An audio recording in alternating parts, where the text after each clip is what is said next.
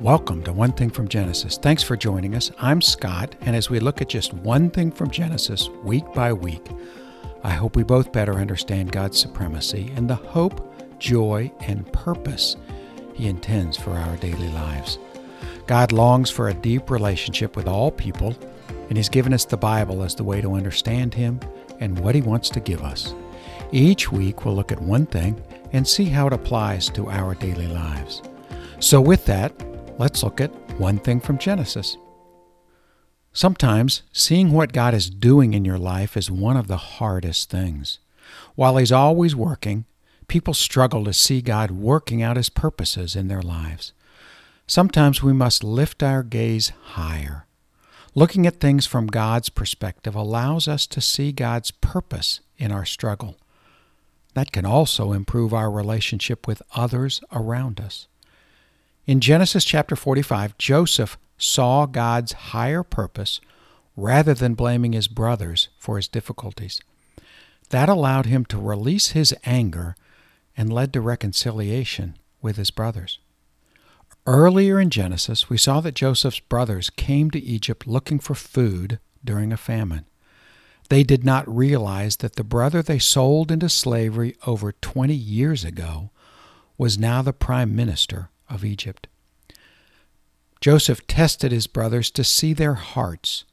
Would they abandon his younger brother Benjamin as they had abandoned him over 2 decades earlier? But Judah was willing to become a slave in Benjamin's place, so his little brother could return to his father Jacob. Overcome by this change of heart, Joseph reveals himself to his 11 brothers. His brothers were terrified. They stood before the one they had rejected, and he now had ultimate power over them. What would he do? What would you do? This would be your chance to get revenge, to extract concessions, to settle old scores. Those brothers must have thought of all the times in which they had been wronged by others, sought revenge, or bore a grudge. They probably recalled instances in which they were unwilling to forgive. It's reasonable to think Joseph would do the same. But then Joseph says this in Genesis 45, verse 7. "But God sent me ahead of you to preserve for you a remnant on earth and to save your lives by a great deliverance." Joseph wasn't vengeful at all. In fact, he shares that God had a bigger plan, which included his slavery for the benefit of his brothers. Did you see that? Joseph recognized that God was working out the higher purpose he planned even while Joseph suffered. Joseph saw that God had actually blessed him in the midst of his trials. That understanding of God's grace, based on his love, changed Joseph. Understanding God's work in Joseph's life set the stage for his ability to reconcile with his brothers.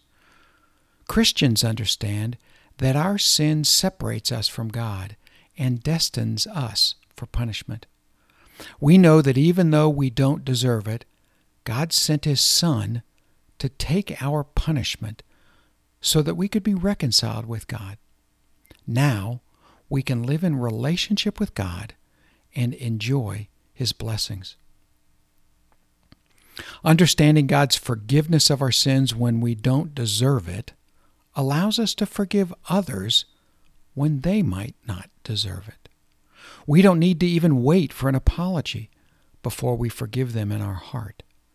That is the beginning of reconciliation. From there, we can forgive others and restore the relationships in our lives fractured due to conflict. Like Joseph, reconciliation is one of the purposes God has for every believer. Christians can live out a ministry of reconciliation when we use conflict as an opportunity to model God's reconciling love for others and encourage reconciliation among our friends and family with God. Our efforts towards reconciliation might require us to humble ourselves before those we hurt, or it might mean we forgive those instead of holding a grudge. Thinking of God's great love for us can motivate us to make heartfelt amends when we sense a strain in a relationship, or have the integrity to ask for forgiveness for our part in any conflict.